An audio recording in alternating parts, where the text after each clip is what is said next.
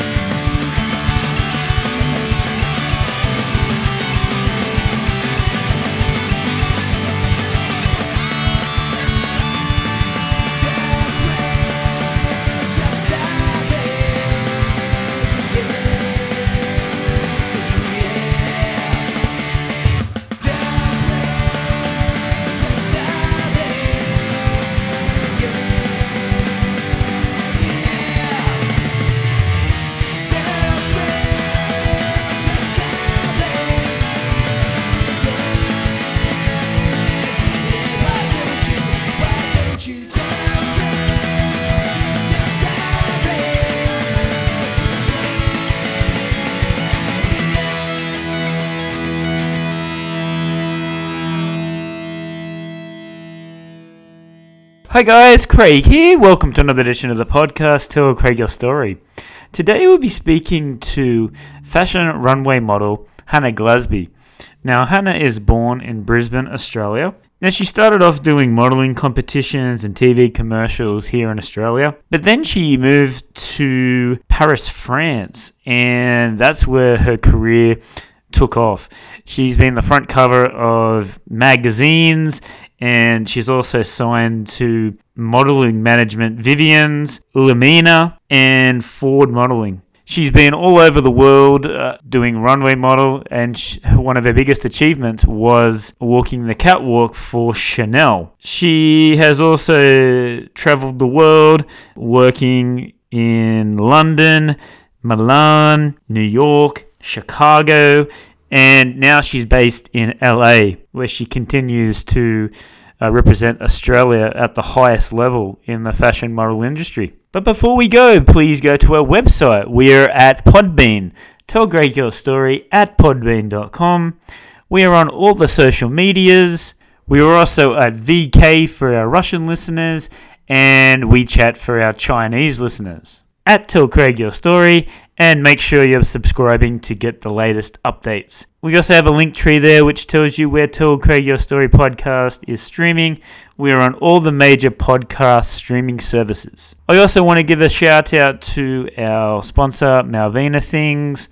You can visit their website, www.malvinathings.com, or go to their Instagram, malvinas_things. All right, here we go. This is my chat with Hannah Glasby on Tell Craig Your Story podcast.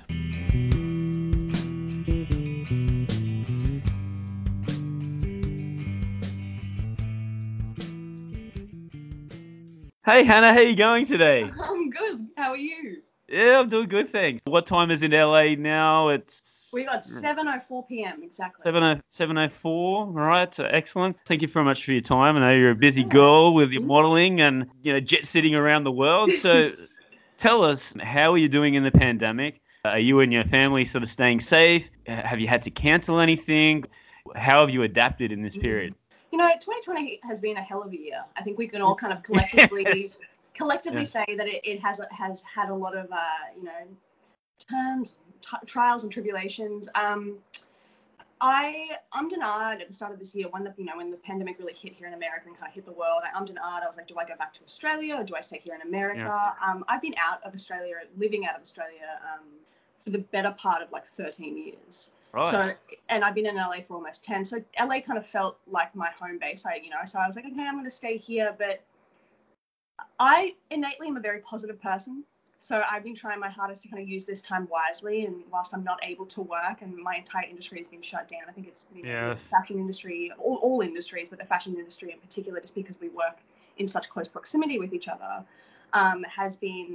was completely non-existent for a couple of months and is slowly but surely starting to trickle back in. So to try to keep myself I don't know, sane, I suppose, as well. There, you know, there's the focusing on yourself and your own mental health and what you're putting into your body and how you're doing things, which is also a really good for me going forward as a model as well, because when I come out of this, hopefully, you know, my body and my mind will be at a really good place. Yes. Just also trying to be really creative. You know, my industry and I am a very creative person. So just trying to do side projects or trying to, you know, kind of think of outside of the talent realms in terms of a creative direction, or styling or photography. So I think by all means, I've been handling it pretty well. Yes. But then again, at the same time, the 2020 is not over. So we don't know that's what right. is going to hit us. But Yeah. I mean, you know, I'm in close contact and kind of close talks with my family back in Brisbane, and pretty much everybody's back there. And, you know, they're kind of dealing with the same things, but just in Australian terms. That's right. It's so funny how this has given us all a collective, it's all kind of brought us together in a bizarre way, even though by nature it's kept us apart. I think it's a weird year, but it's teaching us a lot, I feel. Like there's a lot of lessons within this year.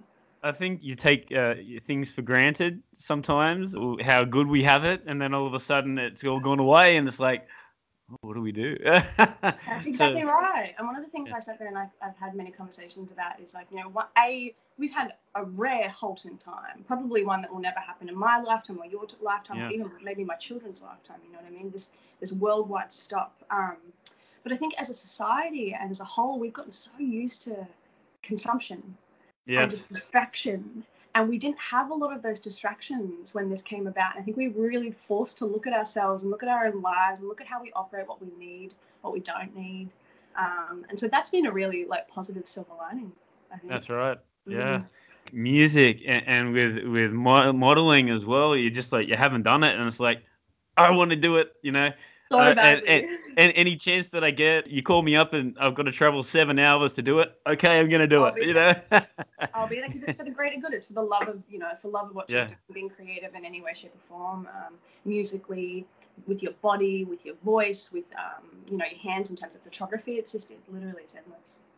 Yeah. So do you have already plans after the pandemic, or is that it's still up in the air at the moment? You're still sort of planning things and well, it's a little bit. My job in general is very difficult to plan. It's one of the things where I have you know, I have a couple of different agencies around the world, and I predominantly work here in Los Angeles. But it's day to day. I could know about a job next week, or I could know about a job right now that's for tomorrow morning. You know what I mean? It's very much so. Planning in any kind of regard in my job is almost impossible. But I'd say like the plan for the coming years, I'm in the middle of renewing my visa at this very present moment in time. And if I do get another 3 years here in America, so trying to give myself a loose outline, a loose goal plan of what I would like in the next 3 years, and hope that I can kind of achieve it, or at least achieve some of it. So that 3 years. And speaking of living in LA, I can only go from, you know, my friends who I talk to, but everything on the media and on the TV is, the pandemic bad, riots everywhere. So how is it living in LA? Like, you know, I'd rather, you know, listen to someone that's actually living there rather than the media. So, and listen, I really appreciate that, because I think that, excuse me, even within my own family, coming up with what they had seen on the media versus what we were actually living here were so vastly different. Yes. So thank you for asking about that, and kind of just, you know, kind of getting the intel from someone that actually lives here. Yes. In terms of the pandemic, it's just bizarre. I'm very grateful to live in America. Like I said, I've lived here for the last 10 years, and it's been a beautiful experience. But it is just very jarring coming from a place like Australia, where we care about each other and where the government has a sense of caring about the people. And so in terms of COVID preparedness and the way that they've handled it, it's abysmal, to be very honest. Like the people themselves, in quite liberal places like California, you know, or especially Los Angeles, are doing what they need to be doing, wearing their masks, you know, kind of sanitizing things down, kind of going by protocol. But there's a large portion of the country that's not doing that, and they're outright over the fact that they have to wear masks.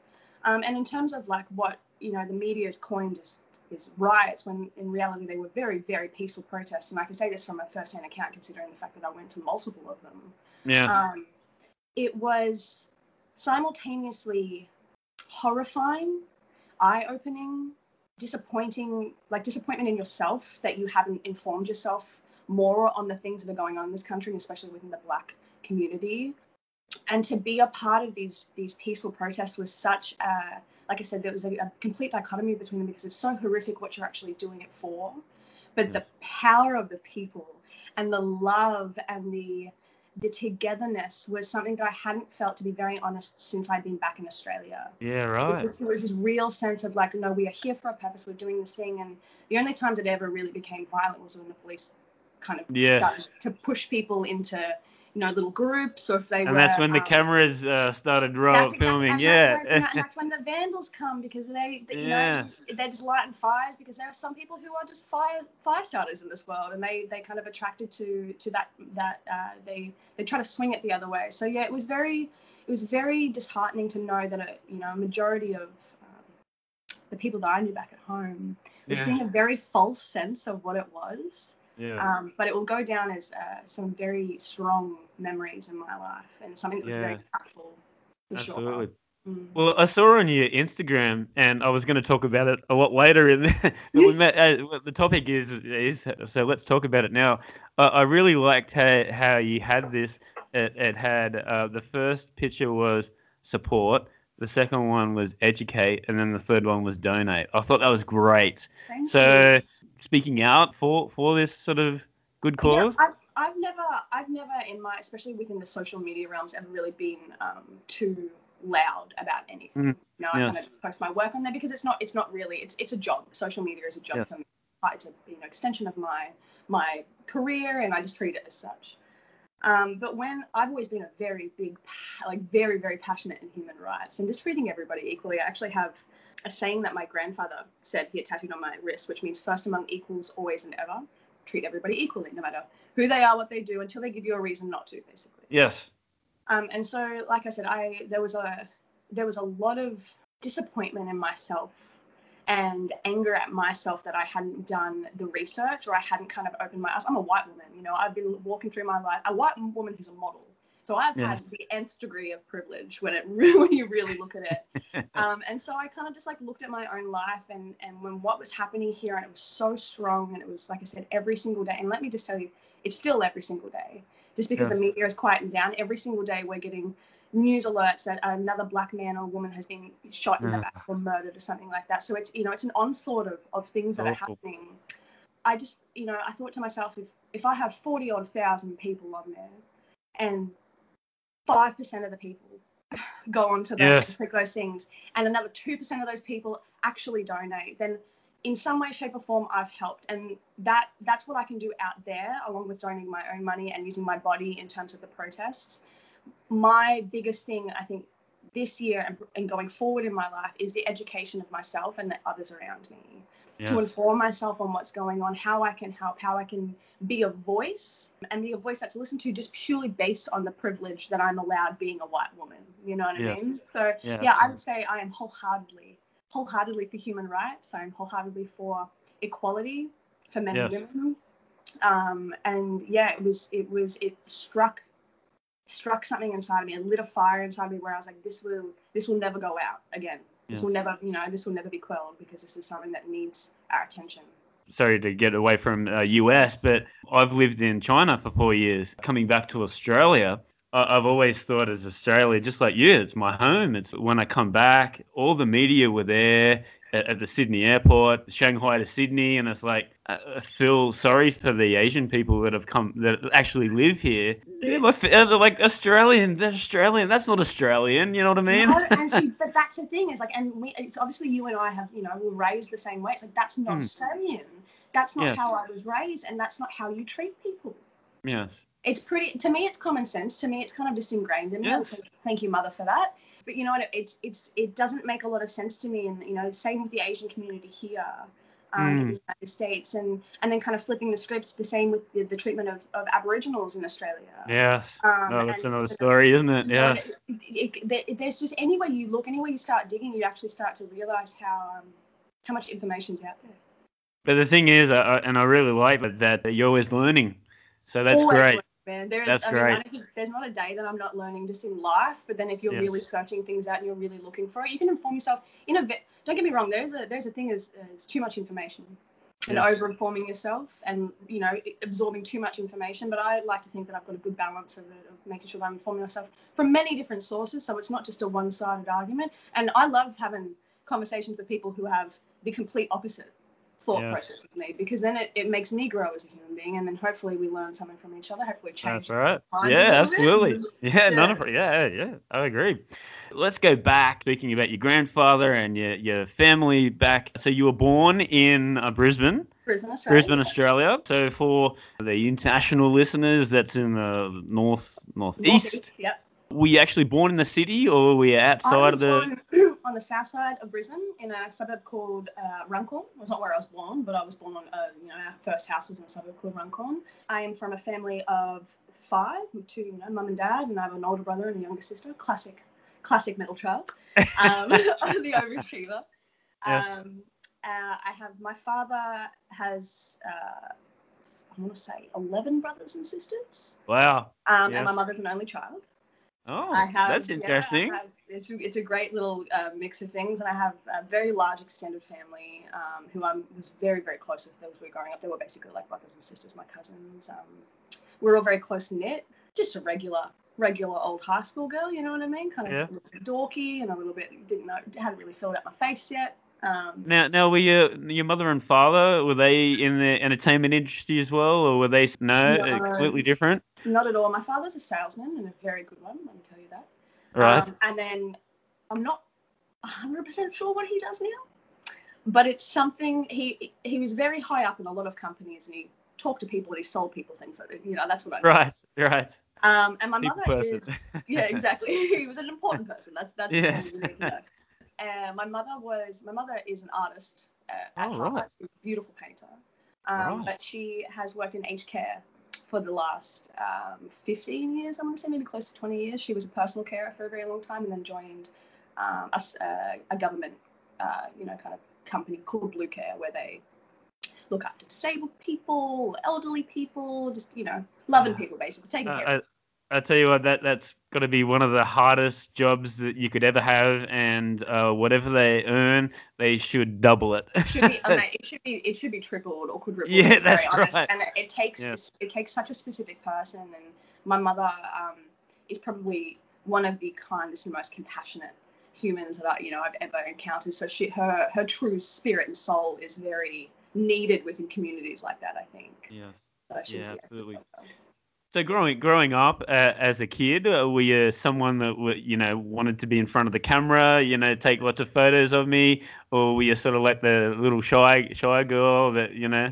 When I was really young, I was a bit of a ham, I think. There's all these photos of me kind of, mouth open, kind of wild with energy. But there was never really a want to be like in front of the camera. I suppose I was a bit of a ham, but there was never any real want to be like an actress or a model. My initial thought process was I either wanted to become a high school English and drama teacher, or I wanted to work with special ed kids. Right. I did some placement in home economics, I think in grade 10 and grade 11, where I worked with an autistic boy at a daycare, and it just was probably one of the most rewarding experiences of my life, still to this day. It just was such a beautiful way to connect with somebody who didn't really have a connection to this world, and it started probably the same thing that set my mum off in terms of caring for people. It just set off all of these beautiful things in me. I was like, this is what I want to do, and then the next year I became a model. So right. So let's talk about that then. How did it all come about? Like, was it all of a sudden? Did someone sort of look at you, or were you getting people going, you know what, you should be a model? Or how did it all come about? I never really had. I wouldn't say I was a tomboy, but I wasn't really like a very overtly feminine young lady as I was growing up. And it's just the most bizarre story how this all came about. But my mother, working for this government subsidized kind of company, government run program, has to do mandatory CPR courses. And she went to a mandatory CPR course, and there was a designer there who it was like an 8-week course, and they were all becoming friends. And he was one day brought in these photos, and he was like, I'm just not happy with the model, blah, blah, blah. And my mother, being my mother, thinking that all of her children are the most beautiful things in this world, was like, well, I've got 2 beautiful daughters. And my sister was a little bit young. She was 14 at the time, and I was 16. So I think I was 16 at the time, so it made a little bit more sense for me to be the one to do it rather than her being. Yes. So I went and shot with him, and he was like, "Oh my God, you're a natural." And I was like, "I don't even know what I'm doing. I'm just going to flail in my arms and legs around and doing serious faces." Yes. And he contacted an agency, which is now my mother agency, Vivian's in Australia. And they were like, "Listen, we love your look. You can either come onto our, we can sign you, and we can, you can kind of go through the process of a normal model where you'll have to pay for tests to get tear shoots for your book, and then et cetera, which is, it costs a couple of $1,000s to get going as a model. Yes. Or you can go and do this competition that we're holding in a month called Runway on the Mall, I want to say. It was in Queen Street. Right. And they were like, you can win everything that we would be offering, basically. There's no guarantee that you're going to win it, but you can enter this thing, and if you don't win it, then maybe we can talk afterwards. And I was like, sure. And I put no seriousness into this whatsoever. Yes. I was like, this is fun. Like, I'm going to have some fun. I went to Kmart. I bought my first pair of heels. And I remember standing in this lineup and doing this day, and, we went through the motions of everything. And I'm looking around at all of these girls just being like, oh, my God, they look like models. Yes. And I am this dorky girl from the south side of Brisbane, from like, not a rough area, but not like a fancy area in any way, shape or form. And we were on stage, and they're like, the winner is Hannah Glasby. And my mom said, like, the stupidest look on my face. I just kind of went, me? And then everybody was clapping, and I was just kind of like, what's happening? And so, and then from there, I did a couple of like random jobs. I think I did Brisbane Fashion Week, and then I did like a Dream World commercial and like a Waterworld commercial. And then IMG, which is probably one of the biggest agencies in the world, from New York and Paris, came to scout, and they came to Brisbane. And I went in there in my Kmart heels, and and just looking like a very, very Brisbane girl. And they offered me a contract in Paris. Wow. Me and two other 17-year-old girls. I was 16 at that point. I'd turned 17, I think, 2 weeks before I left Paris that next January, and then it just all kind of blossomed from there. Away you went. So, can you remember the first time that you actually paid, or did they sort of make you sort of do all this for like as a hobby, or do it for free for a little while? Because they signed you pretty. You said they signed you pretty early, right? Really early. So there's a thing. What happens within the industry usually is when a model starts, you have your book, which is a whole bunch of tear sheets from either test shoots at which you do, which is a exchange, either where you pay a photographer to be able to get you photos for your book that your agency will kind of set up. They have on-staff photographers, or they have a lot of photographers that they know.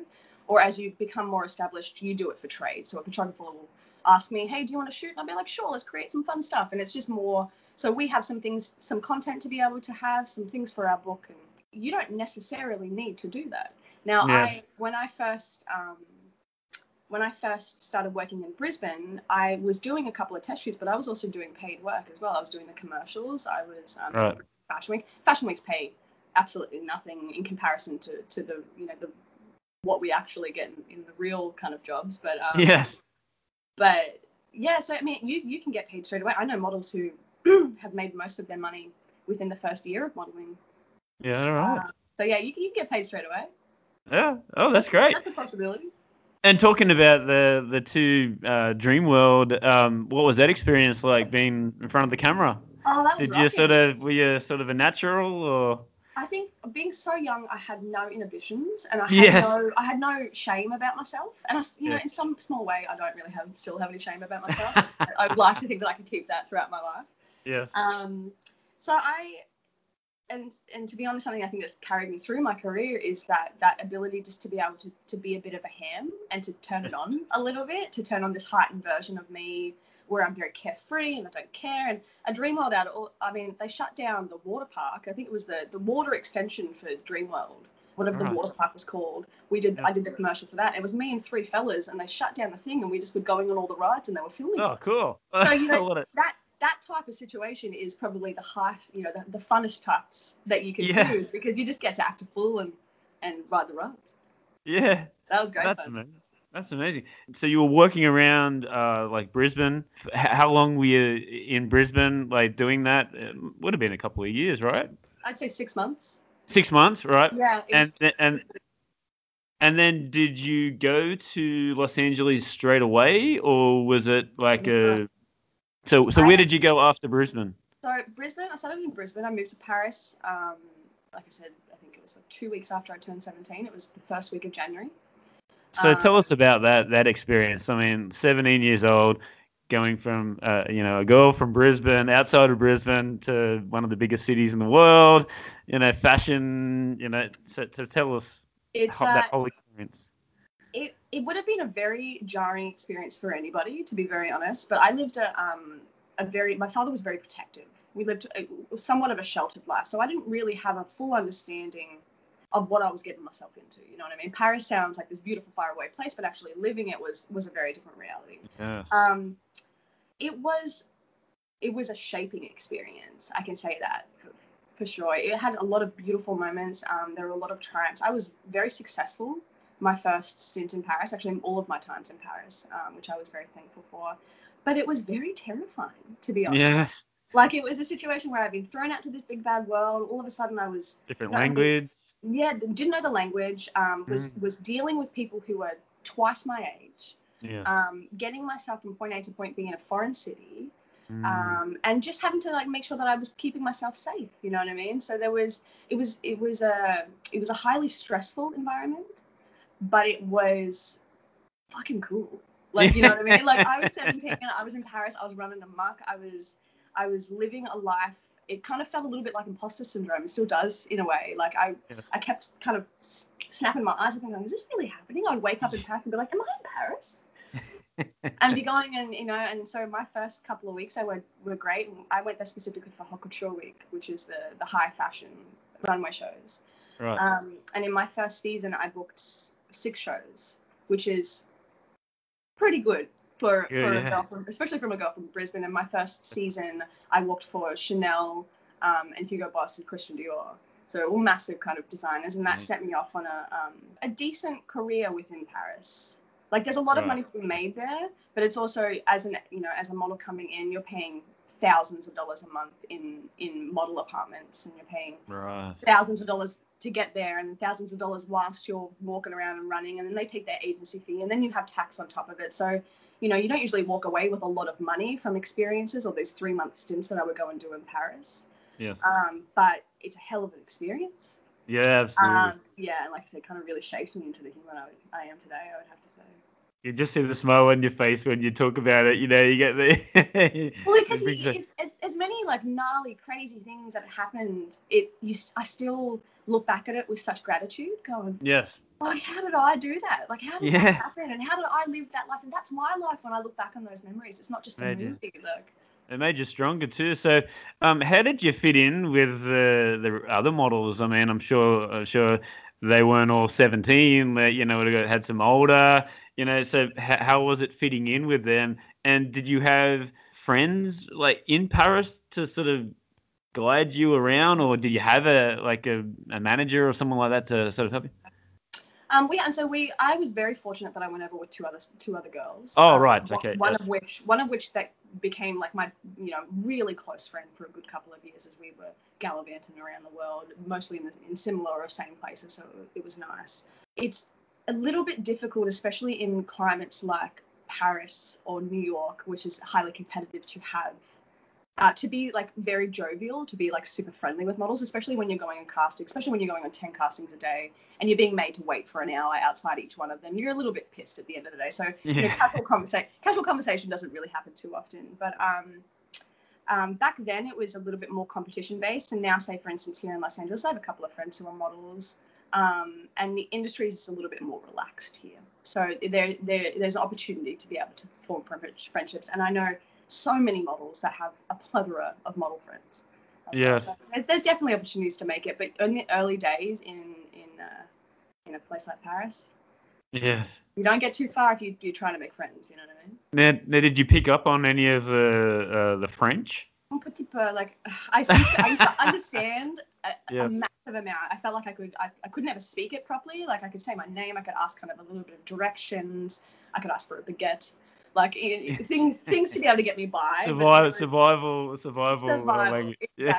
But I kick myself almost on a bloody weekly basis, not learning that beautiful language, because I had the opportunity. I was there. I was immersed in it. I may as well have just like sunk it into my brain. But one day. Yeah. So you were in Paris. How long were you in Paris for? I would say out of a year span, let's put this, over a 2-year span, I was probably there for about 5 months, 6 months. And then another 2 months on top of that, kind of traveling back and forth between Germany, Milan, a couple of trips to Denmark, so just traveling within Europe. But I was in Europe, say, all up about 9 months, 10 months. Right. Obviously, you're getting a bit recognized now in the fashion model industry. What was your plan after Europe? Was it your decision to sort of move to the US, or was it sort of like a combination of a couple of things? To be very honest about the situation, I had a very successful career for about 3 or 4 years, traveling between Europe and Australia and Sydney, and working very very heavily in Sydney. And then I just got to the point where I had been worked so hard for such a long time without a break, without seeing my family. I was very lonely. I was using a lot of things to kind of cope with the situations. Yes. And so after, my beautiful mother was like, I think you need to come home for a little bit. And I was like, I think you're right. So I came home and I kind of got myself back to center, and I had many, many conversations with myself and the people that I loved, being like, do I want to continue to do this? Because it's kind of sucked the soul out of me a little bit, just with how hard I'd worked myself. Do I want to continue to do this? And what would be the avenues and what would be the options? And there was a big part of me that just wanted to stay in Australia because I'd missed it. Then a bigger part of me that knew that I had a lot more opportunity out in the world. So yes, absolutely. I talked to my lovely agency, Vivian's, and I was like, what's the go? Where else in this world can I go? And Los Angeles seemed like the right move. Right. And here we are 10 years later. Yeah, right. And going back to when you come back to Australia, I've spoken to a couple of people recently, in the music industry, in other sort of industries, about the mental health, and especially now with the whole coronavirus as well. So, probably a good thing on your side to take that break. I mean, traveling, taking time for yourself, go and sit on the beach for a couple of weeks. Exactly right. Or, I sit down and fucking in your bedroom and cry until you can't cry anymore, and figure out why you're crying and figure out, the ins and outs of everything. And I think, the more and more mental health becomes unstigmatized, the better, and the more and more we can have frank conversations about situations in people's lives where from the outside I had everything, you know what I mean? Like, I had a lot of money in the bank, and I was on magazine covers, and I was bloody on storefronts, and I was doing these things, but inside I was perishing. I was so lonely and so sad, and didn't know the direction of my life, and didn't really like the life that I was living, even though I knew I should have been so grateful for, and I should have been living it up. Taking that break really allowed me to focus on what I wanted to do and how I wanted to do it. I came here to LA, and the first couple of years here, I killed it. I smashed it. It was a good time, and it was really wonderful. But then, after a couple of years of doing it and working myself to the bone, again, I had to take a step back and go, all right, how do you want to do this? Is this the right thing for you? Can you handle this? And every couple of years, it's that same thing. Yeah, it's interesting too. Like, you went to Paris for the first time, and you probably learnt a lot of things when you were over there. So going to LA, it probably wouldn't has been as eye-opening as it was. But the one thing that I like about LA, I've been there a couple of times myself, and I say it all the time on this podcast.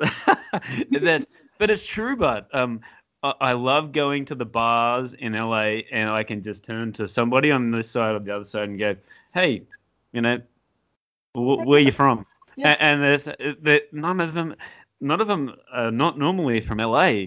They're from, I'm from Detroit, or I'm from New Orleans, or I'm from just these small little country towns. Oh, what are you doing here? Oh, I'm trying to make it here in LA. I'm an actor. Stars in their eyes. Yeah, that's right.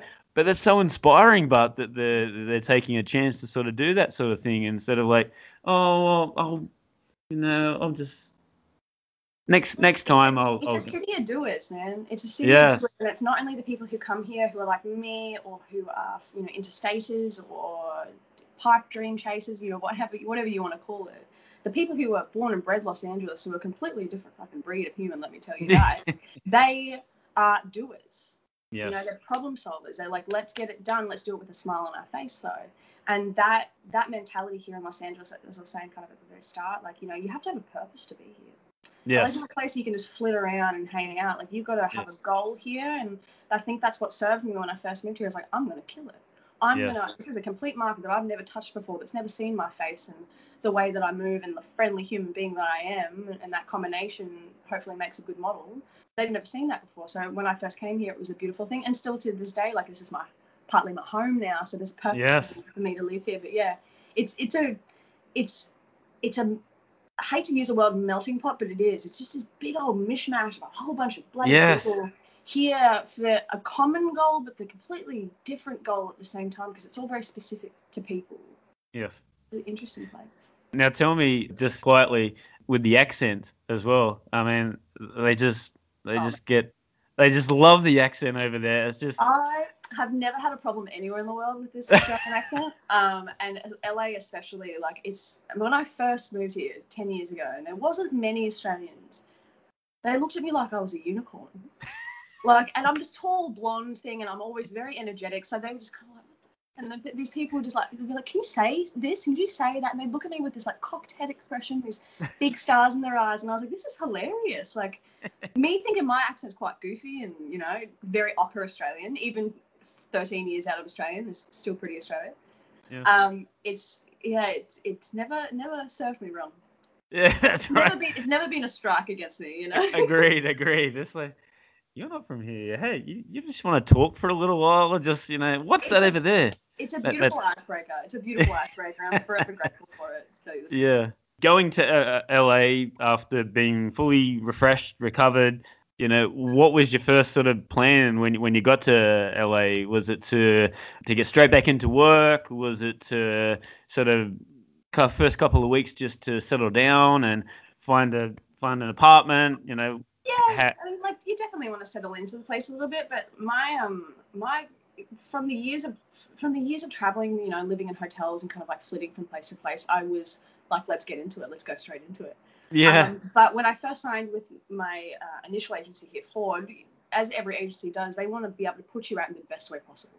So at that point, my hair was very short, and I wasn't in any way, shape, or form big, but I just hadn't taken care of my body really well. Like, I wasn't exercising, wasn't doing these things. So it took me about 2 months to really get my body, my mind, my hair, everything into the shape and the form that we wanted it to. And that was really fruitful for me, because as soon as I was ready to go, all of these clients who had never seen me. So my approach with this job, which is maybe not the favorite kind of approach, but is my approach in general, is I have no interest in fame.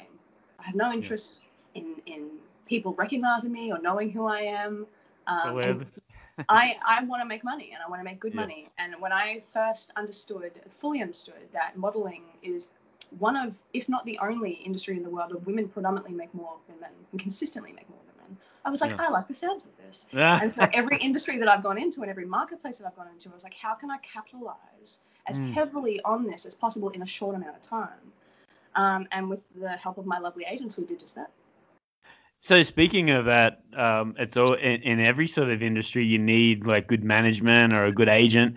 So tell us a bit about your agents that you have around the world, like, you know, and how did you choose them, and have you sort of told someone to, you know, bye, you know? Yeah. So initially, I'm with Vivian's is my mother agency. They're the ones that scouted me and discovered me, and I have still to this day a very close relationship with them. They're like family. I don't really work back in Australia. I'm hoping to in the future. I'm hoping to kind of come back and come back into that market soon, which would be nice to be able to come back to Australia in general. Yes. But here in Los Angeles, I mean, I've been with the biggest agency in the world, IMG, which was great, but it was you get kind of lost amongst the people, because it's so large. They have so many big girls, and you are just one little tick and a big old bunch of ticks. So that was an interesting experience. It wasn't my favorite. I'm a personal human being, so I enjoy having some kind of rapport with my agents. Yes. I was first signed with Ford here, and they were a wonderful agency for a couple of years. And then a lot of my agents from Ford, who I had formed these relationships with, moved to Wilhelmina. And so I kind of just followed them a year or two later. I was like, you know what, I need to be able to, I trust you guys, you know me, we work well together. And now I can confidently say I have 2 agents in particular who are just amazing, phenomenal. They go above and beyond, you know what I mean? They know me as a human. We've known each other for 10 years. Oh, that's great. They know what I'm Yeah. capable of. They know that I'm a good representation for the agency and for them in general. So it's necessary to have a phenomenal agent. It's not very common, to be honest. But when you do find them, it's a good time. It's a good time. Right. So I've actually in the podcast this year I've had 2 people photography, and it was great to Greg Woodson. He's in Texas, and Casey Bennett in LA. Great to get their side of the story, traveling the world and, doing it. So for you as like the model, how important is it to have a good photographer, that sort of can sort of... I mean, it's a relationship. It's a dance almost. Yes. And so I pride myself in being very good at what I do. You know what I mean? I practice at my job. I make sure that I go in ready to roar that day. And when I have someone who matches my energy levels, who matches my work ethic, who matches the creativity levels, or brings their own kind of like, energy to the game, then that's just the best thing, because then we flow and we vibe with each other. It's you can... Every single person on a shoot is vitally important, but the connection between talent and photographer is the most important, because otherwise you're just not going to get anything. Like say as an example, some of my favorite photos that I've ever had taken of me have been by people I know who are photographers, who intimately know me as a human being, who my best friend is a photographer, and she takes the most beautiful photos of me. Oh, give her a plug. Jocelyn James. Yes. She there's those personal relationships, and so if you can kind of create something like that on set, where you meet somebody and you're like, "G'day, hey, going? Oh, it's nice to meet you. Do you have something? You have a little chat before you see if you have anything in common."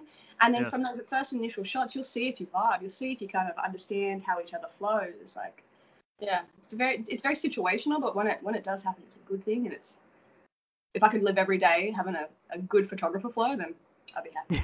Absolutely. And it's one thing that I'm always interested to ask. In terms of, you were talking about it while you're in Australia and before when you come to LA, about keeping fit. For some people, it's very difficult. They could have one chocolate and whoop, So for you, is it good metabolism? Is it just, or how do you sort of, do you have a routine of exercising? Tell us about that. So genes definitely have something to play with it. I can't take credit for it all. There's, got the tall and skinny genes from both sides. My dad's side's tall and my mum's side's skinny. So, I got those two. Great combination. But me personally, like, I've been a vegan since January. I was living a predominantly plant-based life for the last 2 years, for health reasons, but also for kind of moral reasons and environmental reasons and such. Yeah. It's one of those things I've learned after years and years and years. And don't get me wrong, like, I used to be the type of person that would drink a Diet Coke and eat a Twix bar for breakfast, eat McDonald's for lunch, and eat pizza for dinner. I had no understanding of nutrition. I had no understanding of stamina. I had no understanding of like what I was putting into my body. Plus, I was very young and my metabolism was just, eating it all up. Yes. Within the last 5 years, I'm, what they call a seasoned model. Like, I've been in the industry for 13 years. I'm 29. I'm about to turn 30. That's seasoned in a youth-driven business. Sorry. Just talking about that, like, what is the age? I mean, you've still got real famous models that are in their 40s, but is there sort of an age thing? Because like the fashion model to me is like what do the fans want to see? What do the people want to see? The industry's changed vastly within the last couple of years, but it literally just depends on how long you can keep yourself feeling and looking good, how long you want to be in the industry for, and how much of a demand there still is for you, because you can transition into different markets. Like, say, for instance, I'm still doing the young woman, mid-20s to 30-ish range right now. But if I got up, when I was 35, I could be doing the 40-year-old range, because even though I'm 35, they want someone that looks a little bit younger, like just the... Yes. I know models who are 60. Yes. You know what I mean? So there is, if you still want to do it, then there will definitely be avenues for you to be able to do it, but it's more about, can you? Do you want to do it? Yeah, that's right. That's the real question. Yeah. But in terms of like health and fitness, so about 5 years ago, I really took a look at my life and what I was putting into my body, and decided to do a bit of a 180, because I was like, I don't feel good. And I don't, yes. I don't have a lot of energy, and I feel just really tired all the time. I couldn't figure out why, so I started eliminating a lot of things from my diet. I started doing yoga extensively, and then about 2 years ago, a personal trainer, which was the best decision. I think, I mean, granted, an expense and one that I can't really afford at this very present moment in time, so I had to let him go. But the last 2 years, the understanding he gave me of my body, Yes. of what it's capable of, that strength is sexy and strength is needed for, especially for women. Like, you need muscle. You need these things to be able to survive. And in my job, the level that I do, the amount of energy that I put it out, I really needed that energy. So that combined with a plant-based and a vegan diet and lifestyle really helps me keep my body in check, because I look in the mirror and I feel healthy on the inside and I look good on the outside, and that combination is what I'm Yes. Because you can look like this, but you can do it in a very unhealthy way. Yes. And I've seen it happen too many times, and so I just really could didn't imagine. want to. Yeah, I just really didn't want to be in that position where I was doing more harm to my body. You know, I wanted to figure out a good way to do it. So you do have to be on top of it. Don't get me wrong. Like, I ate a lot of salads. Yeah. I work out a lot, and I drink this is lemon water, and I drink about 4 of these a day. Like, you know, it's all about balance. But don't get me wrong, I enjoy delicious vegan pizzas, and Oh, yes. it's all about balance. It's making sure that you're balancing. I'm sure there's plenty of places in LA where you could get a nice little pizza there on the strip. Some vicious vegan food. It's ridiculous. So tell us, you've been everywhere around the world. Is there any sort of shoots that sort of stand out from the others? Is there an experience that you had that is just like, I'll never forget that time? I think very early on, walking through the Chanel show was a really big thing, just because it was so big within the fashion industry, but yet I was so naive and didn't really understand what it was. And I still have flashbacks from it, being like, wow, that was a really prominent experience within my career, and something that I should always kind of remember. So that was, and it gave me a lot of clout, to be very honest. It gave me a lot of credit within the fashion industry when I came back to Australia, being like, oh, she worked for Chanel. So that was a really beautiful thing. So again, sorry. Did you were you nervous for then, or like you said when you were young, it was just like, I'm just gonna do it, you know? Oh, it's just blah da da, kind of just like, it just in my own little world. Like, I couldn't describe to you how naive I was, and just so youthful. And so when my agents called me to tell me that I'd booked the Chanel show, I was like, is this good? Are we happy? And they're like, kind of, guess we're fucking ecstatic. And I was like, like, I didn't get it. And, you know, I met Karl Lagerfeld, and he stood in front of me, and I sat down and had a conversation with him, and it was brief, but beautiful. And I was like, he's like, where are you from? And I was like, I'm from Australia. He's like, I love Australians. My older sister was Australian. I was like, wonderful, amazing. And so that was a really wonderful experience. I have been very fortunate, very blessed to be the face of a company, a makeup company here called Too Faced. And I've had my face hand painted on a mural on the side of, you know, a building in New York, and I've been on billboards for them everywhere, all around the world. So that's a pretty cool experience. Yeah. Now, speaking of that, I saw on your Instagram that you were dressed up as Marilyn Monroe as well. Now tell us a little bit about that. That one was with the dark lips. Yes. Yes. So that was one of their campaigns. It was their mascara called Better Than Sex, and at that very present moment in time, I had brown hair, and that was a wig. And they were trying to go for a like Madonna, Marilyn Monroe-esque type of vibe, because it's a little sexy, it's a little punky what their mascara is. But anytime that I get made up into that beautiful icon, anytime that I am in any sphere next to her or near her, then that's always a good day. Yeah. So being on billboards and in magazines, how do you sort of deal with the pressures being that in the front? Is it a burden for you? You seem like the person you just want to be. Just leave me alone. It's a very like out of body experience, because you sit there and you go, I know that's me. Yeah. Like, I understand that that's me, but also at the same time, it's got layers of makeup on, layers of Photoshop, all of these kind of things. I think the only thing, and as strange as it sounds, I was just felt like I was going to disappoint people when I walked into the stores, because I especially back then, very rarely wore makeup, never did anything to my hair, was in oversized t-shirts and long pants, like just didn't look like a model really. Yes. And I'd walk into these stores, and my friends that I was with, or if I was back in Australia, my mum would be like, "That's her," and they'd look at me and go, "Really?" And so that was always like a weird fear, but no, there was never really any pressure because it was, like I said, it was a job to me. Yeah. I never looked at it being like, "Oh, look at me up in this billboard and this is amazing." I was like, I did a good job with that modeling. I'm really happy that they picked that photo. I'm really happy that I did that. I'm really happy that I practiced that one move that got into that they chose as their hero shot. You know what I mean? That's how I kind of analyze it. Now, did you have to do training? Like you said that when you first did it in Brisbane, you were like, okay, going to get up and do it. Did you actually, when you got to Paris or when you're in LA, did you have like a coach that sort of guided you, or did you still sort of did it your way? So a bit of both. Like so the competition that I won, one of the things that I won in this competition was an etiquette class with with a former model of Vivian's who was doing me, and it was kind of half an etiquette class and half instructional how-to of how to show up to set, how to do all these things, and excuse me, what she taught me in that class just in terms of like what to bring onto set and how to prepare and how to arrive 5 minutes early. I mean, that was always kind of ingrained in me from my upbringing. But how to arrive 5 or 10 minutes early, and how to, kind of just these little things. And then Paris is the best training ground any model can ever get, and anywhere. It is so harsh, and it is so unforgiving that you either need to pick it up, you either sink or swim.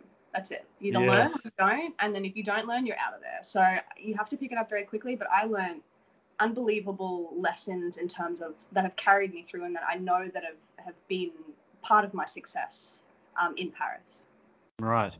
And even with LA as well, it's a bit of a sink or swim in LA as well. I've got some actor friends that are trying to get into the Hollywood industry, but they do a few good things here in Australia. Then they go, oh, yep, going to go to LA. And that's like, they're just big fish, small pond. And then they do a small fish and a big pond. And it is fucking terrifying.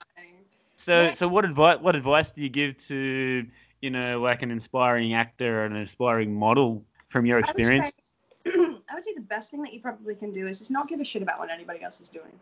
Because I think as soon as you start comparing stuff, as soon as you start getting really caught up in the fact that people are doing things that you want to be doing and how you want to be doing, that's when you lose sight, and that's when you lose motivation. So if you're going to brave a place like Los Angeles or a place like Paris as a model,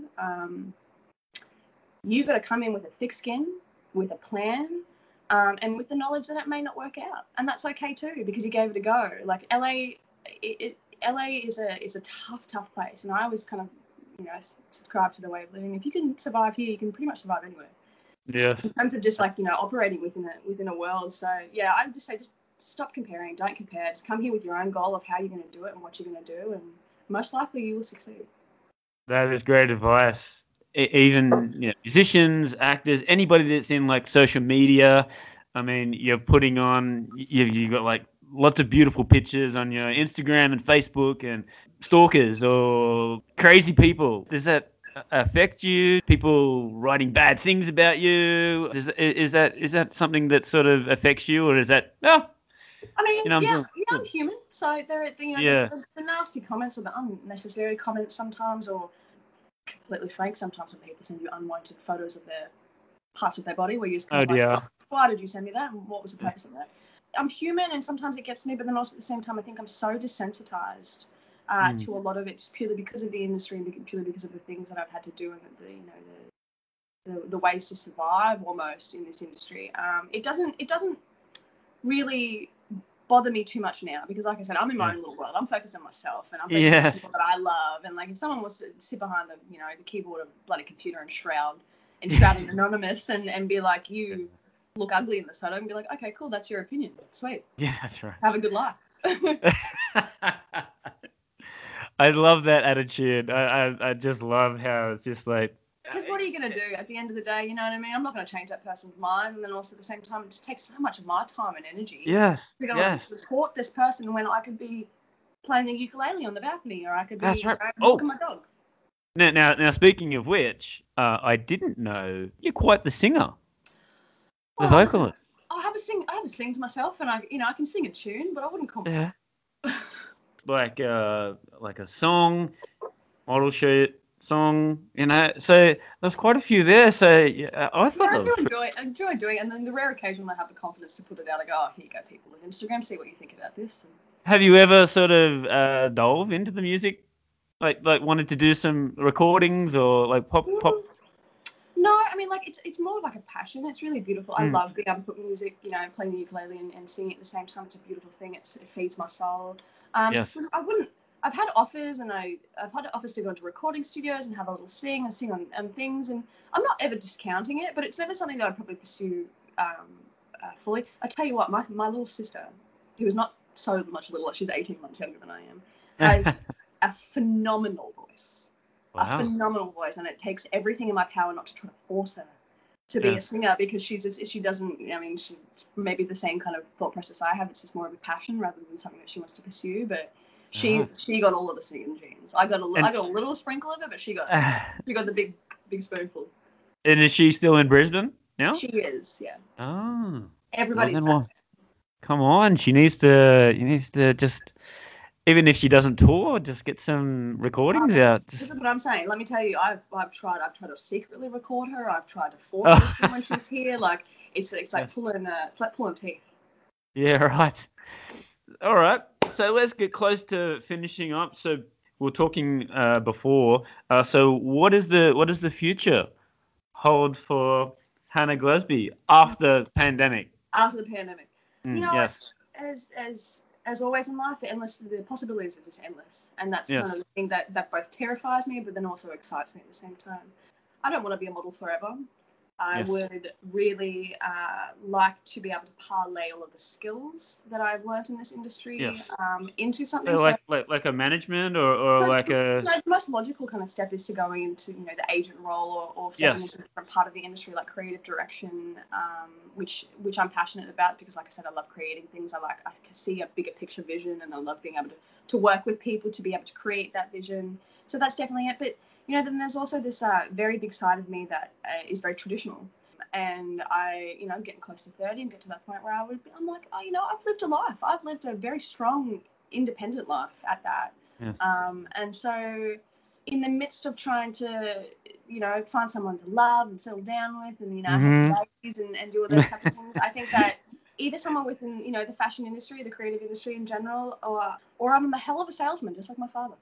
Yeah, that's right. You know what I mean? Well, I have a similar sort of thing as well. Like family saying, "Craig, you got to come back, have a family," and it's like, well, I've been here now for 7 months, and I am ready to go on the next flight.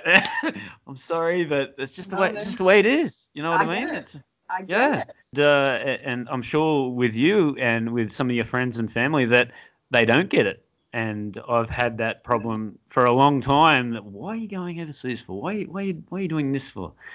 Why are you not living this traditional life that everybody says? That's right. Yeah. This cookie kind of thing that we're all kind of taught. You live within these means, and this is how you live your life, and this is what you do. And that just even from a very young age, I was like, that doesn't really sound too appealing to me.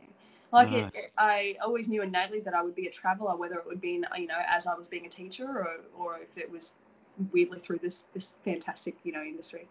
It's a constant struggle, and there's a lot of pressures on women as we get older. Biological clock is ticking, and it's forced down our throats to be you have to be strong, you have to be independent, you have to be a businesswoman, but also at the same time you have to be soft and nurturing and be ready to settle down whenever you meet someone. So it's weird, and it's definitely a pull within me too, because like I said, there's a very traditional side of me, and then there's that real boss ass bitch side of me too that's going, no, like I'm gonna be making my millions and I'll be the breadwinner and I'll be doing all these things. So I would really like to find a way to combine those two things. Yes. And I think that's the goal. I think that's the overall goal of the next 3 years, is to be able to start a company, to delve my hands and deeper into creative realms, to still be an advocate, to be a very loud voice, to be informing myself, to be doing all of these things, and then to find a beautiful husband and pop out some gorgeous children, live my fucking life. And you said plans to come back to Australia, like. Well, this was my year to come home for Christmas, so I'm pretty bummed that's not going to be coming to fruition, unfortunately. But I will always end up back in Australia. Right. There's not a doubt in my mind that I will be raising my children there. I will, the morals, the values, the landscape in general. It's just it's unlike anywhere else, and I valued it so highly. I value it so highly being out in the world and having those traditions and having those things installed in me as a true blue Australian, a proud Australian at that. Agreed. So it's to have that too. Yeah. I totally agree. You travel the world, and education, health, when you're thinking about a family, education, health. What you're living in, man. Like, what you that's right. go outside to? Where, that's right. Drive half the an beach. Hour, where are you going to? Exactly. That's exactly right. So that quality of living I miss. Yeah, the quality of life to come back here. So I'm the same. I'm with you. I'm with you. All right. And do you want to talk about your social medias? Do you want to promote anything?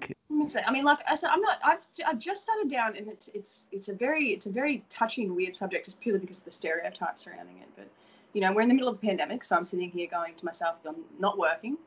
I've running through funds very quickly, putting out a lot of money, not having anything come in, and there are all of these online platforms being started for creators, for influencers, for models, for actors, for all these people to connect with their fans more.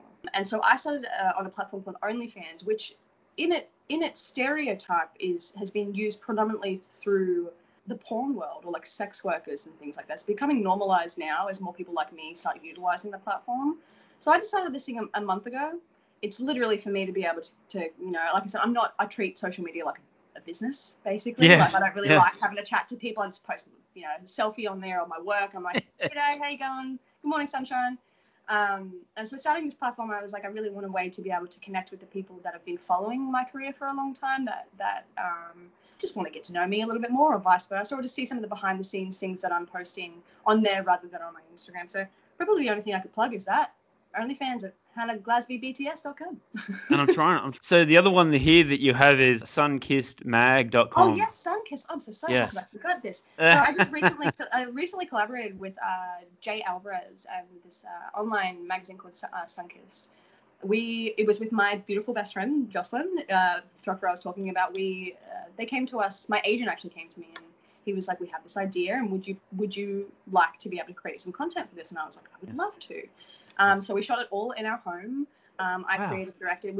Both me and Jocelyn creative directed it, and she shot it, and I was a talent. Yeah, it's $19.99, so it's not super cheap, but it's also not crazy overpriced. But it's a whole bunch of like uncensored, really fun photos of just me lying around at home, rolling around, having a good time, eating some watermelon, eating some honey, just doing crazy things. So it was such a beautiful experience. So easy, such a beautiful experience, and all the people who were involved were so lovely too. So we're really hoping it kicks off and we can do more of these. So the more successful it is, the more we can do. So please, people.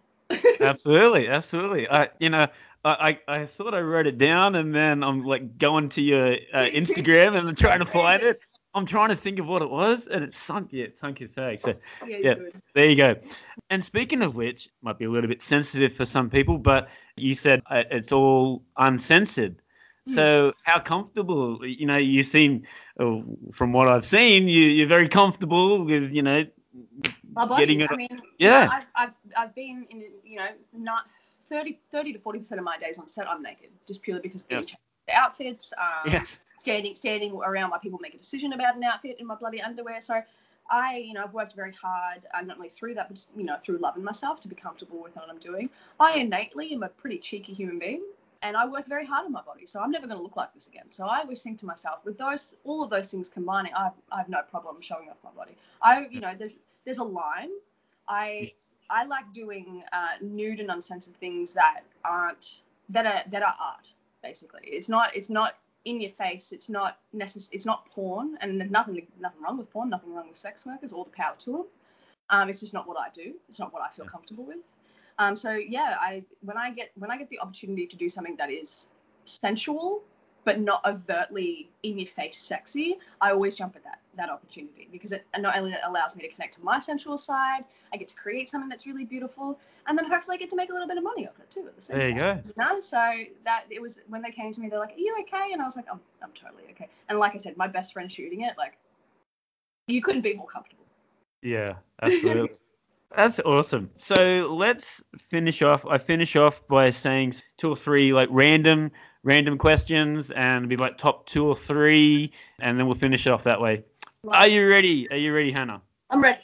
All right. So Switching topics, who are your top 3 favorite bands or musical artists? Oh, such a hard question to ask because there's so many of them. Can I just give you genres? Sure.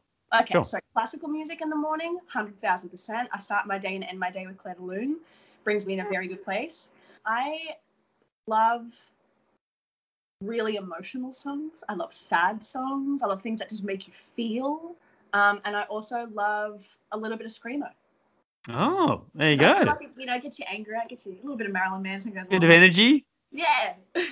Come on. And in terms of actors or actress, who are your top 3 or 4 favorite actress? Oh, okay. So Robin Williams, Mm. very, very high at the top of that list. Just such a beautiful soul in general too. Would have done anything to be able to spend 5 minutes in front of that man. Yes. Juliette Lewis is in a couple of my old, really favorite movies. What's Eating Gilbert Grape being one of them. Yes. I just think she's so beautiful. And I think she's so kind of stands the test of time. She's such a badass too. Bit of a role model for you. Yeah. But she's Yeah. just a rocker, man. She just doesn't live by any else's rules, and I really like that. And a third, listen, I'm just gonna have to say Morgan Freeman. Oh, Because how can you go wrong? that's right. I don't think he's done too many bad films, and he's very, very, very. Again, he just looks like a gorgeous human. Like you just look like you want to give him a hug. Yeah. Sports? Do you have any coming from Brisbane? So are you like a rugby league, Broncos? Obviously, state of origin, Queensland. Like, Yeah. got to represent. Loved watching rugby when I was younger. I played netball. All right. When I was younger. Yeah, me and my Of sister course, were. being nearly 6 foot tall, of course. Yeah. It always helped. Yeah. But now here in America, you know what I really like? Ice hockey. Yeah, right. That's a good time. They just beat the shit out of each other. Oh, They're all kind of in a part of the game, and yeah, a lot of energy there. It's a good energy.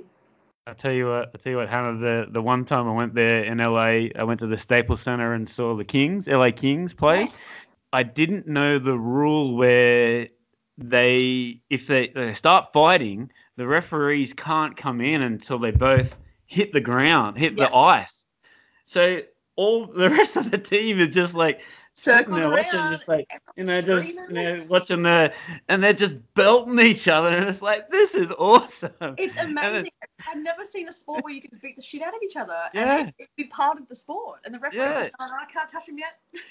They got their gloves off and they'll just belt them in the head, and then finally they're just like, and they're not slowing down, and they fall the ground, and it's like the referees grab them and throw them in the sort of like the sin bin or whatever, and it's like, boo, keep it going.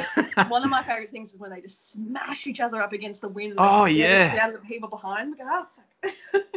Yeah, we don't get that in Australia, so that's got rugby though, where they still beat the shit out of each other. Oh, it's still the toughest. I still think it's one of the toughest games to play. When the American people come out here, it's like they got no helmets. They got no nothing. So, yeah. No, they can't get over it. And then I keep trying to explain to them, I was like, it's actually a lot better for you not to wear all that padding and all those. That's helmets. it. You can feel how hard you're being hit and like it just etc. And they go, no. I'm like, well, it's all right. You're just playing a pussy version of it. Football. We'll get over that. The old hard Australian, tough. Who is your biggest hero? It's a hard question to say because I think there's a couple of people in my life that really just. Okay, I'd say my mum. Yeah, she goes right top of that list. She has had a very hard life, but every single step of the way, she has not only brought joy to herself, but brought joy to so many other people. And I think that kindness and compassion that runs through her really runs through me as well. And so as a role model, like I look up to her strength, her motivation, her love and kindness for this world, like untouched. Absolutely. That's a good way to end it, I think. Yeah, and anything that you would like to say to the people of Australia? My main listeners are from Australia, but I've got some Russian and China and Japan and New Zealand. So do you have anything to say to... Well, first and foremost, to my people back in Australia, I'll be back soon, don't you worry. I'll be back soon to have a beer and chill out and relax and hopefully hit the market there again. But to all the people that are listening, to all the people world, I just hope that you have a wonderful day. Or a wonderful night. I know this year has been a hard one for all of us collectively, but I think one thing that we can all kind of hold on to as a fact is that we as humans really love each other. We as humans really want the best for each other. And here is one human wishing you all the best. Absolutely. Thank you so much, Hannah. Thank you. It's been great to talk to you. If I get to LA after the pandemic, I'll definitely hit you up. We'll have a VB or what is it, a Foster's over there in yeah, bloody hell, drink Foster's. Now we'll drink something. Yeah. It's actually terrible, isn't it, the Foster's? I've never tasted a Foster's out of pure principle. You don't want to. Pure principle, mate. It's not happening. They just sell it to the Americans. They go, oh, yeah, I'm going to drink like an Australian. You know what I mean? No, that's not how you drink like an Australian. No, that's definitely a not. bag if you're Australian. That's how you drink out of Australia. That's right. Good. All right, Hannah. Thank you. Thank you very much for your time, and all the best for the future. Right back at you. Okay. Bye. Bye for now.